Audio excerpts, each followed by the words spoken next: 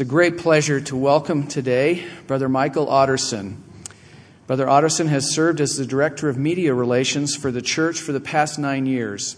In this capacity, he has worked with most of the major publications, TV and radio networks, and other news media throughout the world on many issues ranging from the 2002 Winter Olympics in Salt Lake City to the church's burgeoning international growth and diversity. Brother Otterson was born and educated in England. He received his formal education in journalism and then worked as a journalist for 11 years in England, Australia, and Japan.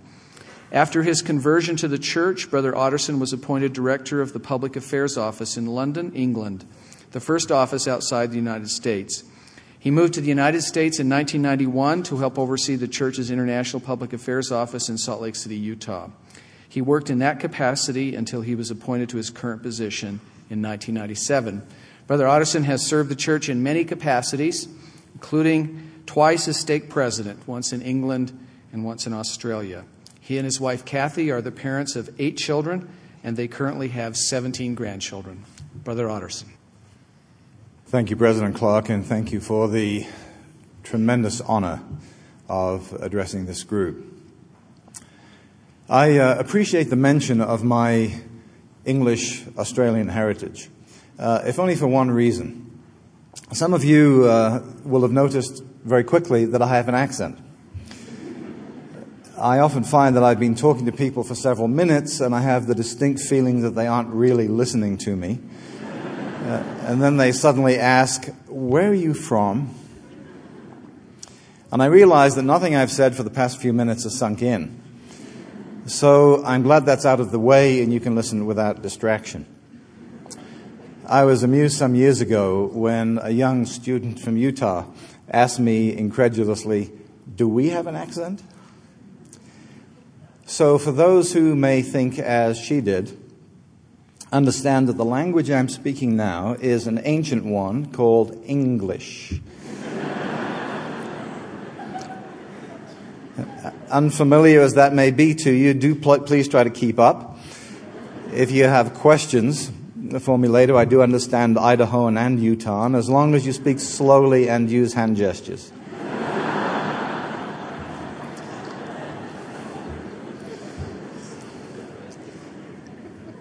Now, I don't know how often devotional speakers in the past have addressed the topic that I've chosen today. I'm not going to talk about church public affairs, even though that's my professional work. My topic may be an unusual one for this young audience. And I know I'm taking something of a risk by choosing it. Certainly, when I tell you that family history is my topic, many of you may think it's a better subject for old people. The rest of you may want to go to sleep. But I hope by the time that I've finished, you'll understand why it's important. You are the tech-savvy generation. You bring to the table certain qualifications, aptitudes, experiences, which are familiar to your generation. And we'll see in a few minutes why that's invaluable. I want to start today by reading to you an entire section of the Doctrine and Covenants. Fortunately, it's the shortest section in the whole book, and it consists of just 3 verses. It's also, in my view, one of the most remarkable passages in all Scripture. "Behold, I will reveal unto you the priesthood by the hand of Elijah the prophet before the coming of the great and dreadful day of the Lord. And he shall plant in the hearts of the children the promises made to the fathers, and the hearts of the children shall turn to their fathers. If it were not so, the whole earth would be utterly wasted at his coming." There's a great deal that is remarkable about this passage. But to me, one of the most amazing things isn't in the text at all. It's in the date. September 21st, 1823. Now, different religious groups interpret this passage differently, and certainly there is more to it than I will touch on today. But when we read this passage, we know immediately that it has something to do with family history and temple work and the sealing power of the priesthood. But no one knew anything about genealogy or temples in 1823, when this message was delivered by Moroni to Joseph. Joseph himself could not possibly have understood its significance. He was 17 years old. It was to be 7 years before the church was even organized, and 13 years before Elijah would appear in the Kirtland Temple to fulfill this prophecy. Nearly 20 years later, when Joseph was preaching at the funeral of Brother King Follett, he'd come to understand its huge significance. But not in 1823, when he could have made little sense out of it. So why would the Lord, after centuries of darkness and the absence of prophets, make this one of the first scriptures of the new dispensation of the fullness of times? What was so hugely important that the Lord would make sure this message was recorded and written down before dealing with anything else, including the organization of the church and all of the other revelations that followed? Equally significant, perhaps, is that these words, or some very like them, were also at the closing of the Old Testament. So the closing words of the Old Testament and some of the opening words of the dispensation of the fullness of times address the same topic. Perhaps Moroni gave a clue to its importance when he said that if the hearts of the children don't turn to the fathers, the whole earth would be wasted at his coming. Why wasted? I think some of the answer is found in the question, how many people have ever lived in the entire history of the world? Now, if you type that question into a Google search engine, you'll find a surprising number of scholarly articles on that subject. The Population Reference Bureau puts the figure at 106 billion. Others are much higher or lower. And of course, they're all guesses based on the absence of critical data and many variables. But let's take one of the lowest estimates, around 60 billion. Let me help you visualize this. The entire circle represents everyone who has ever lived. The dark blue segment is proportionally how many people live on the earth today. And that thin line you see represents the 12 million Latter-day Saints in the world. In fact, I've exaggerated that line because if I drew it proportionately, it would be so thin you wouldn't even see it. Now look at the orange segment of roughly 60 billion. And consider how few of the billions of people represented there ever heard the gospel of Jesus Christ in its fullness. We read in the New Testament that as Christ's body lay in the tomb, his spirit went to the spirit world, where he opened the preaching of the gospel to the dead. 1 Peter 4:6. We learn in clear language why he did that. For this cause was the gospel preached also to them that are dead, that they might be judged according to men in the flesh, but live according to God in the Spirit. Now, it's been 2,000 years since the Savior initiated that work of preaching to the dead in the spirit world. How many would have responded, do you think, to his message? Millions? Billions, perhaps? But the ordinance work has to be done here on earth. Now consider how much family history and temple work has to be done by the tiny fraction of Latter-day Saints who qualify by reason of age, worthiness, and reasonable proximity to a temple to undertake this work for the dead. Even if we assume all 12 million Latter-day Saints were engaged in family history and temple work, which of course is impossible, the pie chart can only represent that number as a very thin line, too small even to make a wedge. And you know what? It is too easy to talk about numbers in the abstract. The sheer number of spirits waiting for temple ordinances is so overwhelming that we may find it difficult to appreciate that every spirit is one of our Father's children. These spirits we're talking about are not just forgotten names. These people lived and loved and died and struggled with the challenges of life just like we do, except usually in very much harder circumstances. So let me help you visualize it a little. As you look at these faces, ask yourself who these people were. Whose wife or child? What struggles have they had? What triumphs? Can we use our imagination sufficiently to leave our own world to place ourselves in theirs? This picture of a Taiwanese woman was taken when her nation was under foreign occupation. What was life like for her? Or for these young boys in India? If our Heavenly Father notices the fall of a sparrow, it's certain that He knows who these boys are. Have they embraced the gospel in the spirit world? Look into the eyes of this Native American woman, photographed by Edward Curtis in 1911, one of a fabulous collection in the library of Northwestern University.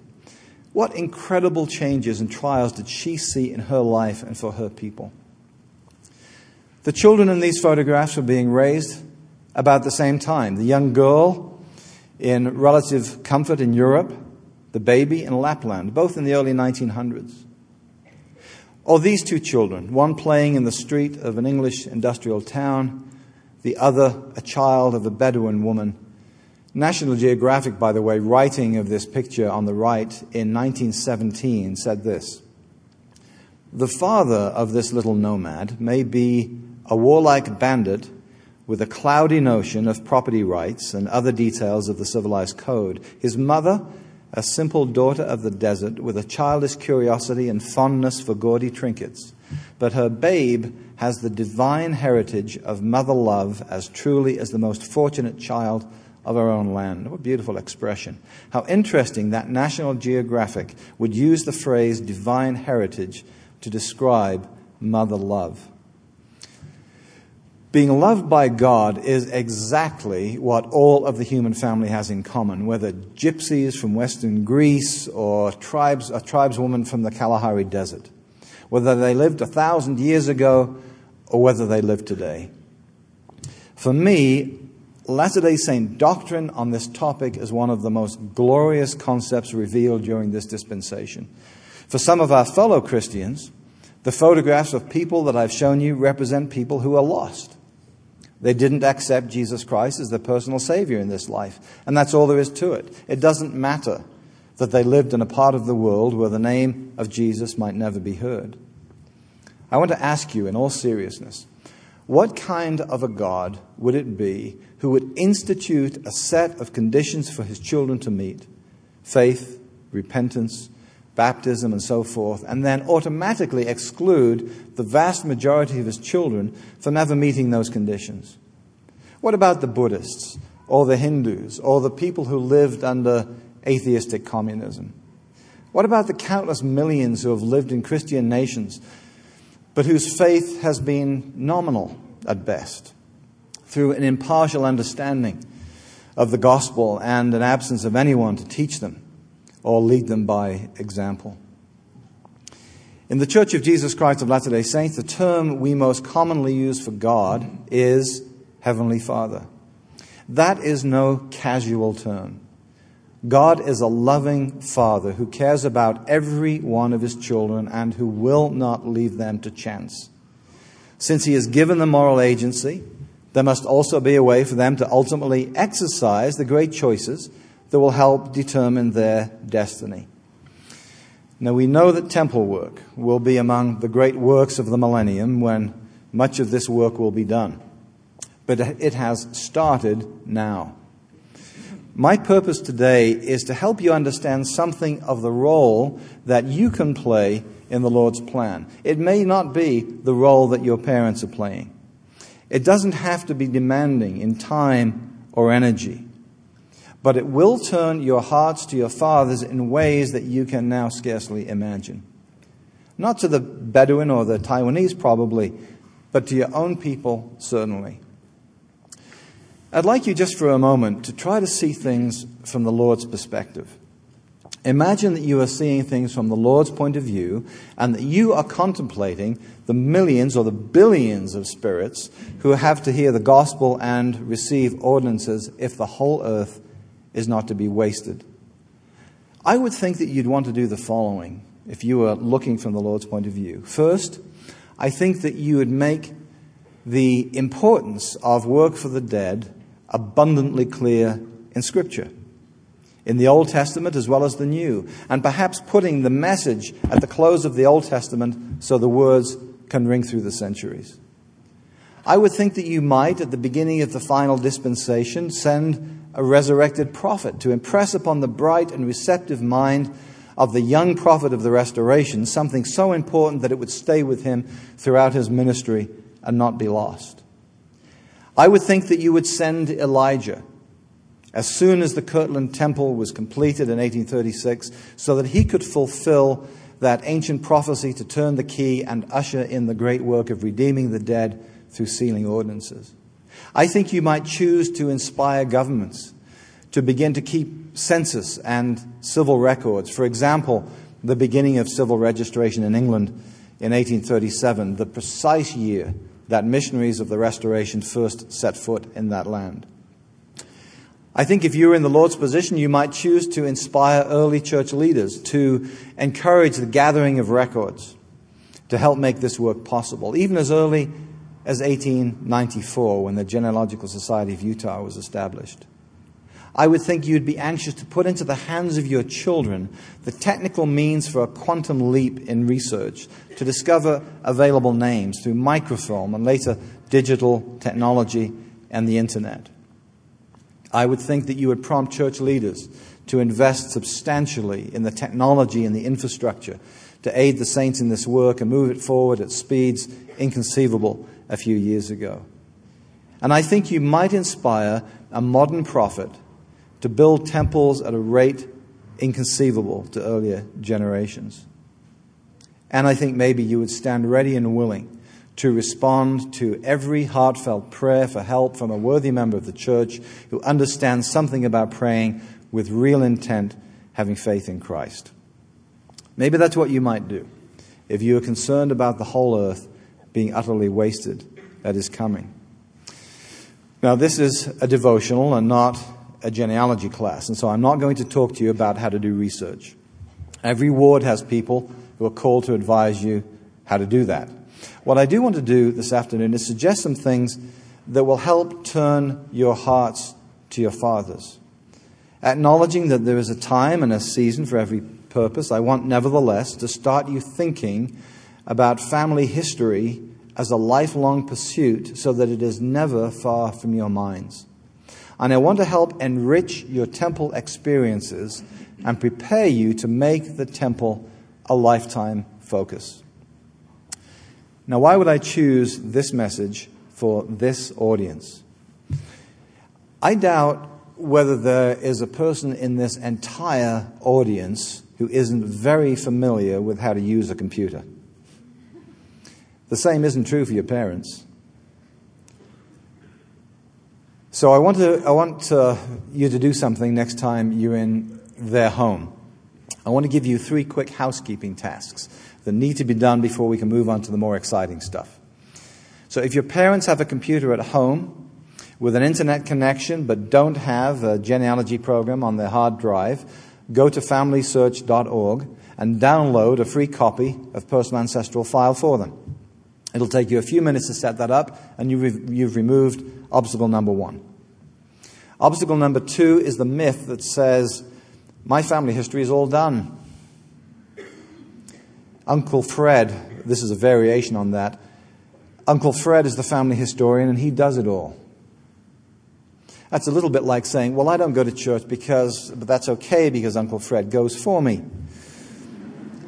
The fact is that for our hearts to be turned to our fathers, to forge that welding link that seems so important to the Lord, we need to be personally engaged in this work. And it hasn't all been done, brothers and sisters, I guarantee it. We each have 2 parents and 4 grandparents, and they double each generation. In 10 generations, you have 512 of them, not counting the thousands of other family members they bore. My longest line is 16 generations. If I had every 16th great-grandparent and every direct ancestor between me and them, I'd have nearly 33,000 direct ancestors. A month or so ago, I received an email from someone working on his 31st generation. He would have more than 1,073,000,000 direct forebears if he had them all. It isn't all done. Third step. If your family has never done any family history work, sit down with them and get them to physically enter their own names into Personal Ancestral File and whatever other program you have on your computer. Enter just husband, wife, children, no more for the moment, just their names, birth, dates, and places. That might take you 20 minutes. If they have records only in written form, on pedigree charts or in a shoebox, get them to start entering the names and dates and places on the computer. And once information is transcribed, miracles can start to happen as it's shared on the internet, as we'll see in a moment. Now, the next step is where you have to work a little. Get a digital recording device, a digital video camera. Borrow one. Camera's great if you have access to one, but audio is better than nothing. And start talking to your parents about their early lives, what they remember of their parents and grandparents. Do this in multiple sittings, but get it down while you still have the blessing of living parents. If you don't have that blessing, then get to uncles and aunts or anyone of previous generations. If you don't do it, those memories will pass out of existence. Now, you may say that this is easier said than done, to get your parents to sit down at a keyboard or in front of a recording device and do this. I don't buy that. My wife and I raised 8 teenagers, and I have never encountered anything with such formidable persuasive power as a teenager or young adult who wants something. Whether it's, Dad, my life will be over if I can't borrow the keys to the car, or whether it's just talking me out of that last $20 in my wallet, I know from personal experience that you can do this. You are unstoppable when you've made up your mind. Now, with those preliminaries out of the way, I want to open up to you a world that you may never have experienced. It's the world of your forebears, and I want you to remember the thought of the hearts turning to the fathers. I never knew my dad. I knew he was a soldier in the British Army in World War II.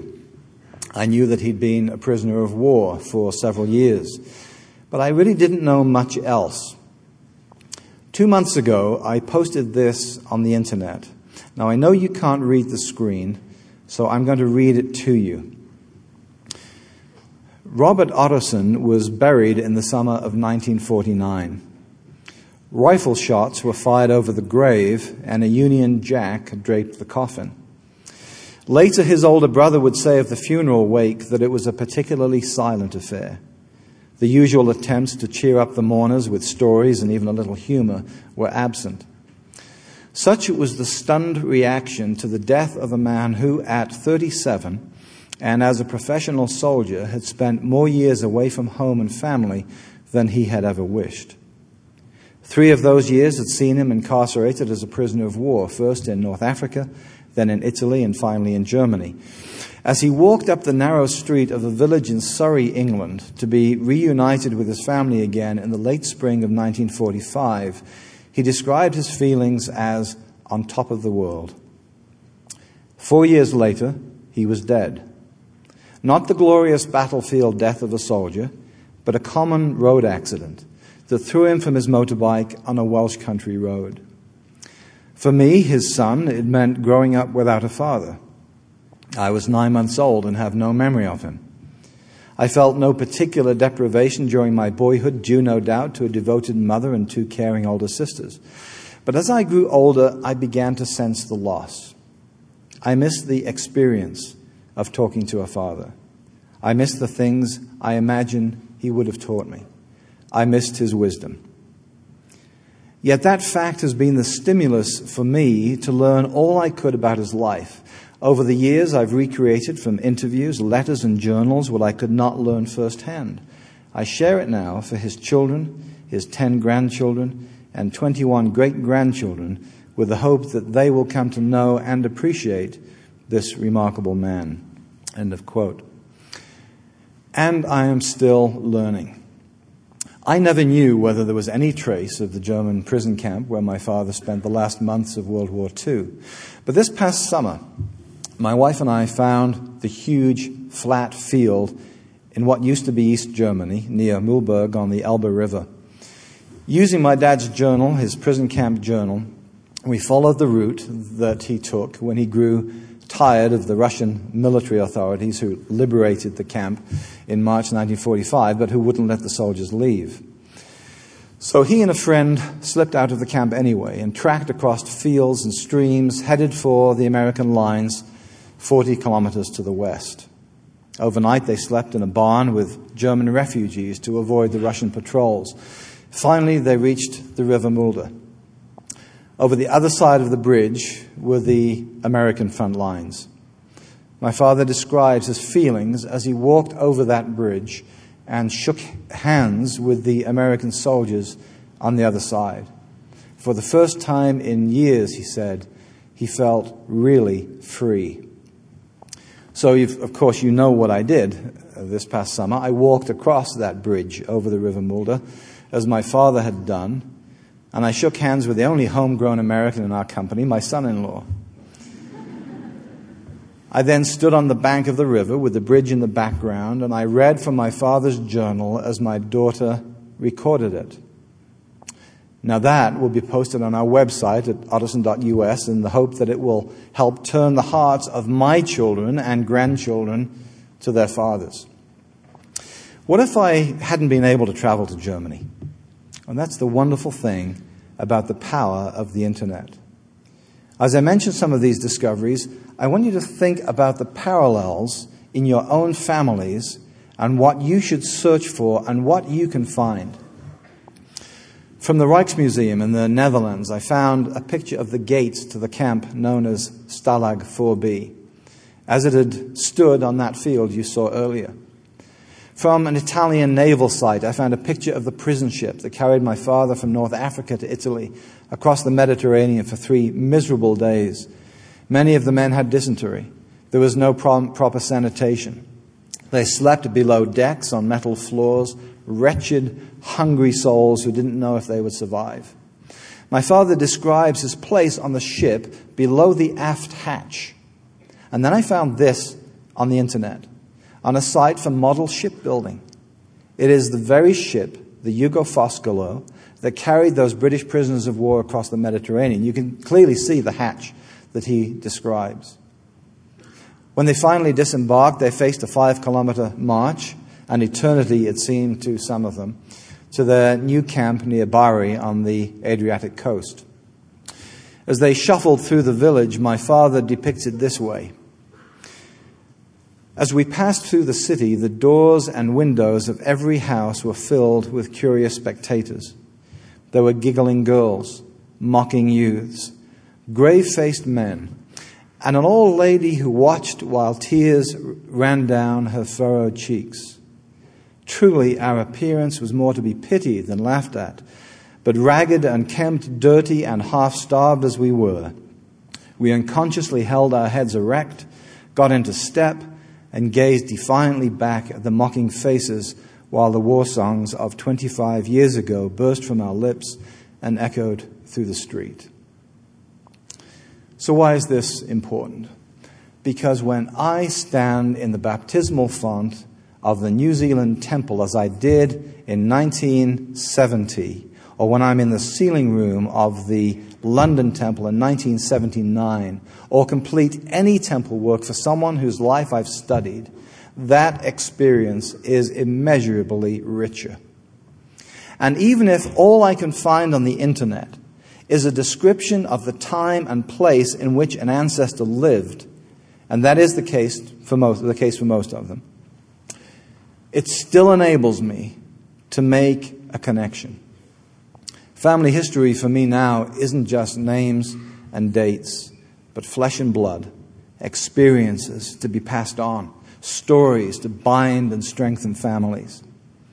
Could the Lord also have had this in mind when he said that the hearts of the children would be turned to their fathers?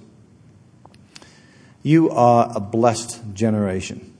Many of you are the beneficiaries of journals and stories of your own that have been passed down by your pioneer ancestors.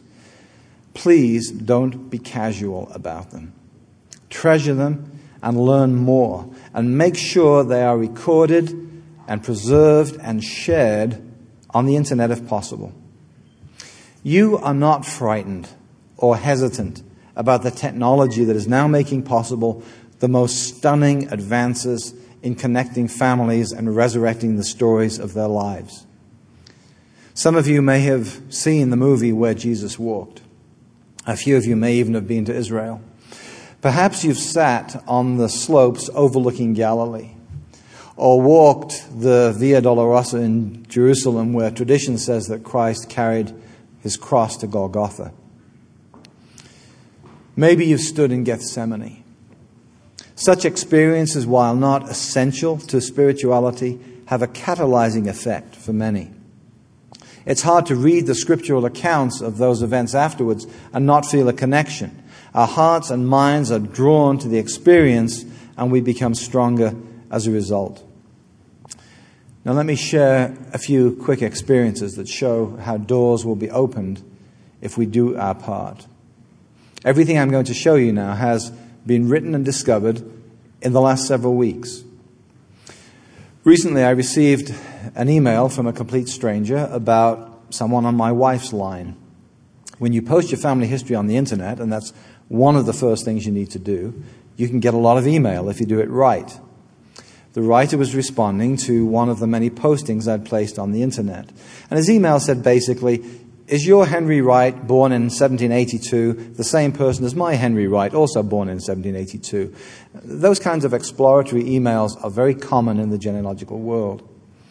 And when we affirmed the right dates and places and other names, he proceeded to deliver 1,100 names back to the 1500s, well-researched, with documented sources.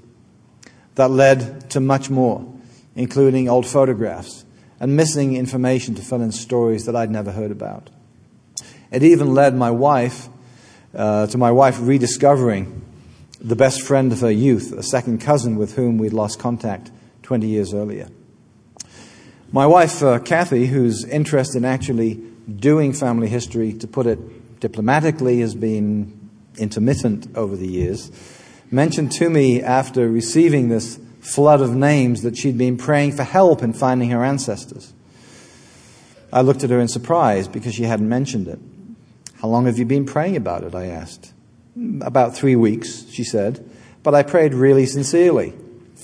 Well, I'm not sure what that says about my prayers for 40 years, but it does show that help may be closer than you think. As a direct result of that one email, we added 4 pages to our family history website. I know you can't see these in detail, but notice the picture at the top left. Although you can't see it very well, it's the concepts I want to share, not the detail. I was adding to the research one evening at the computer, and my wife was dozing in an armchair, and guess what I said? You have hobbits in your family tree. We had found that the area where her newly found third great-grandfather was born was the very same picturesque area that inspired Tolkien to describe the Shire in The Lord of the Rings and The Hobbit. Okay, it's a stretch, but when you can't claim royalty, hobbits will do.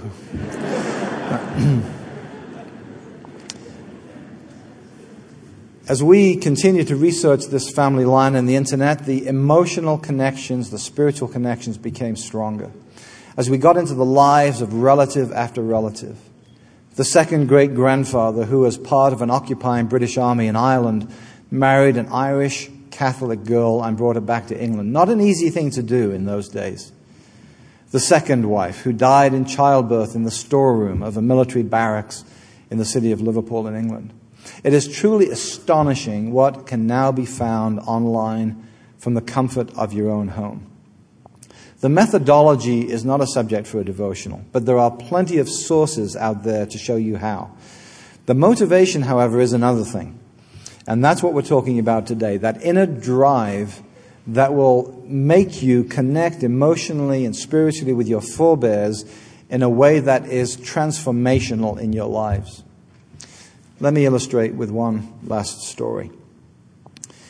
In the summer of 1842, the British government produced a report on the appalling conditions of the very young children who, of various ages, very young ages, who are working in the English coal mines of the Industrial Revolution. The report itself is a an extremely weighty one, running to several hundred pages. It includes interviews with many of the children who suffered unbelievable conditions as they worked in almost total darkness to help eke out a living for their families. I want to read you an extract in the report, the testimony of one boy who began working in the mines, the coal mines, at the age of 8. And this is what he said in 1841 when he was questioned about his work. The language, you'll notice, by the way, is in places obsolete and the occupational terms unfamiliar, but you'll get the gist of it. Quote, "I became a doorkeeper on the Barrowway 4 years ago. I got up at 4 o'clock, took breakfast, walked to the pit by 4:30, began work at 5. I had no candles allowed at all, except my father gave me any. He gave me 4, which burned about 5 hours, and I sat in darkness the rest of the time. I used to sleep. I could not keep my eyes open. The overman used to bray us with the yard wand. He used to leave the marks. I used to be afraid. The putters sometimes thumped me for being asleep. We loose at 5 and come home. I got my dinner, washed, I took off all my clothes, and then went to bed about 8. I did not go out to play. The more we play, the more we sleep in the pit." That testimony was given by 12-year-old John Otterson. The father he refers to, and who gave him 4 candles a day, was my third great-grandfather, Nicholas Otterson. Not surprisingly, that 12-year-old boy didn't want the life of a miner when he grew up. Instead, he joined the Royal Navy, where he served on a man of war, not in itself an easy life, by the way.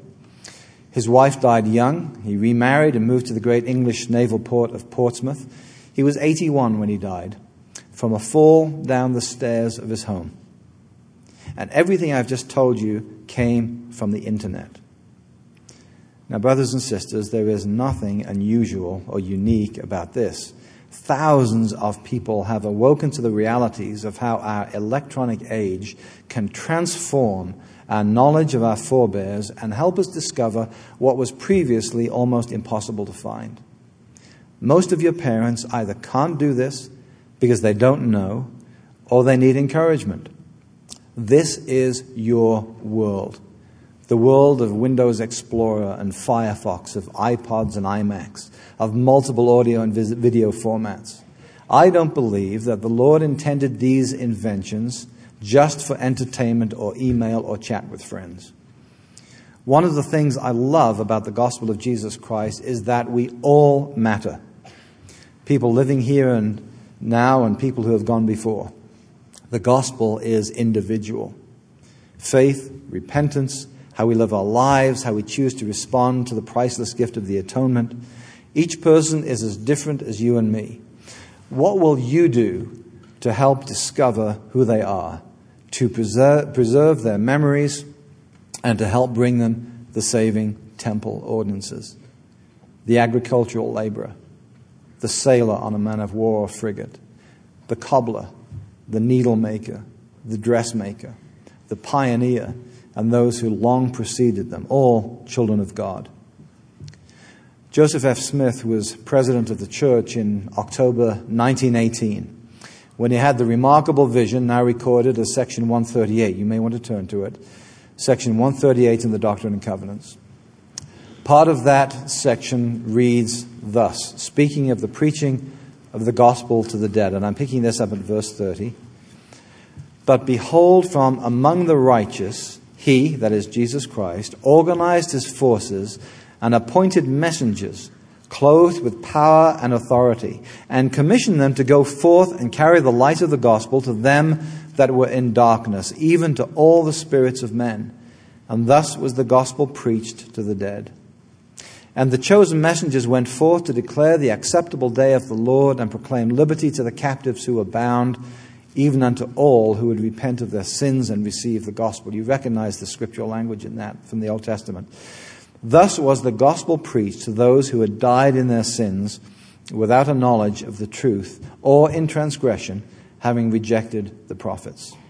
These were taught faith in God, repentance from sin, vicarious baptism for the remission of sins the gift of the Holy Ghost by the laying on of hands, and all other principles of the gospel that were necessary for them to know in order to qualify themselves, that they might be judged according to men in the flesh, but live according to God in the Spirit.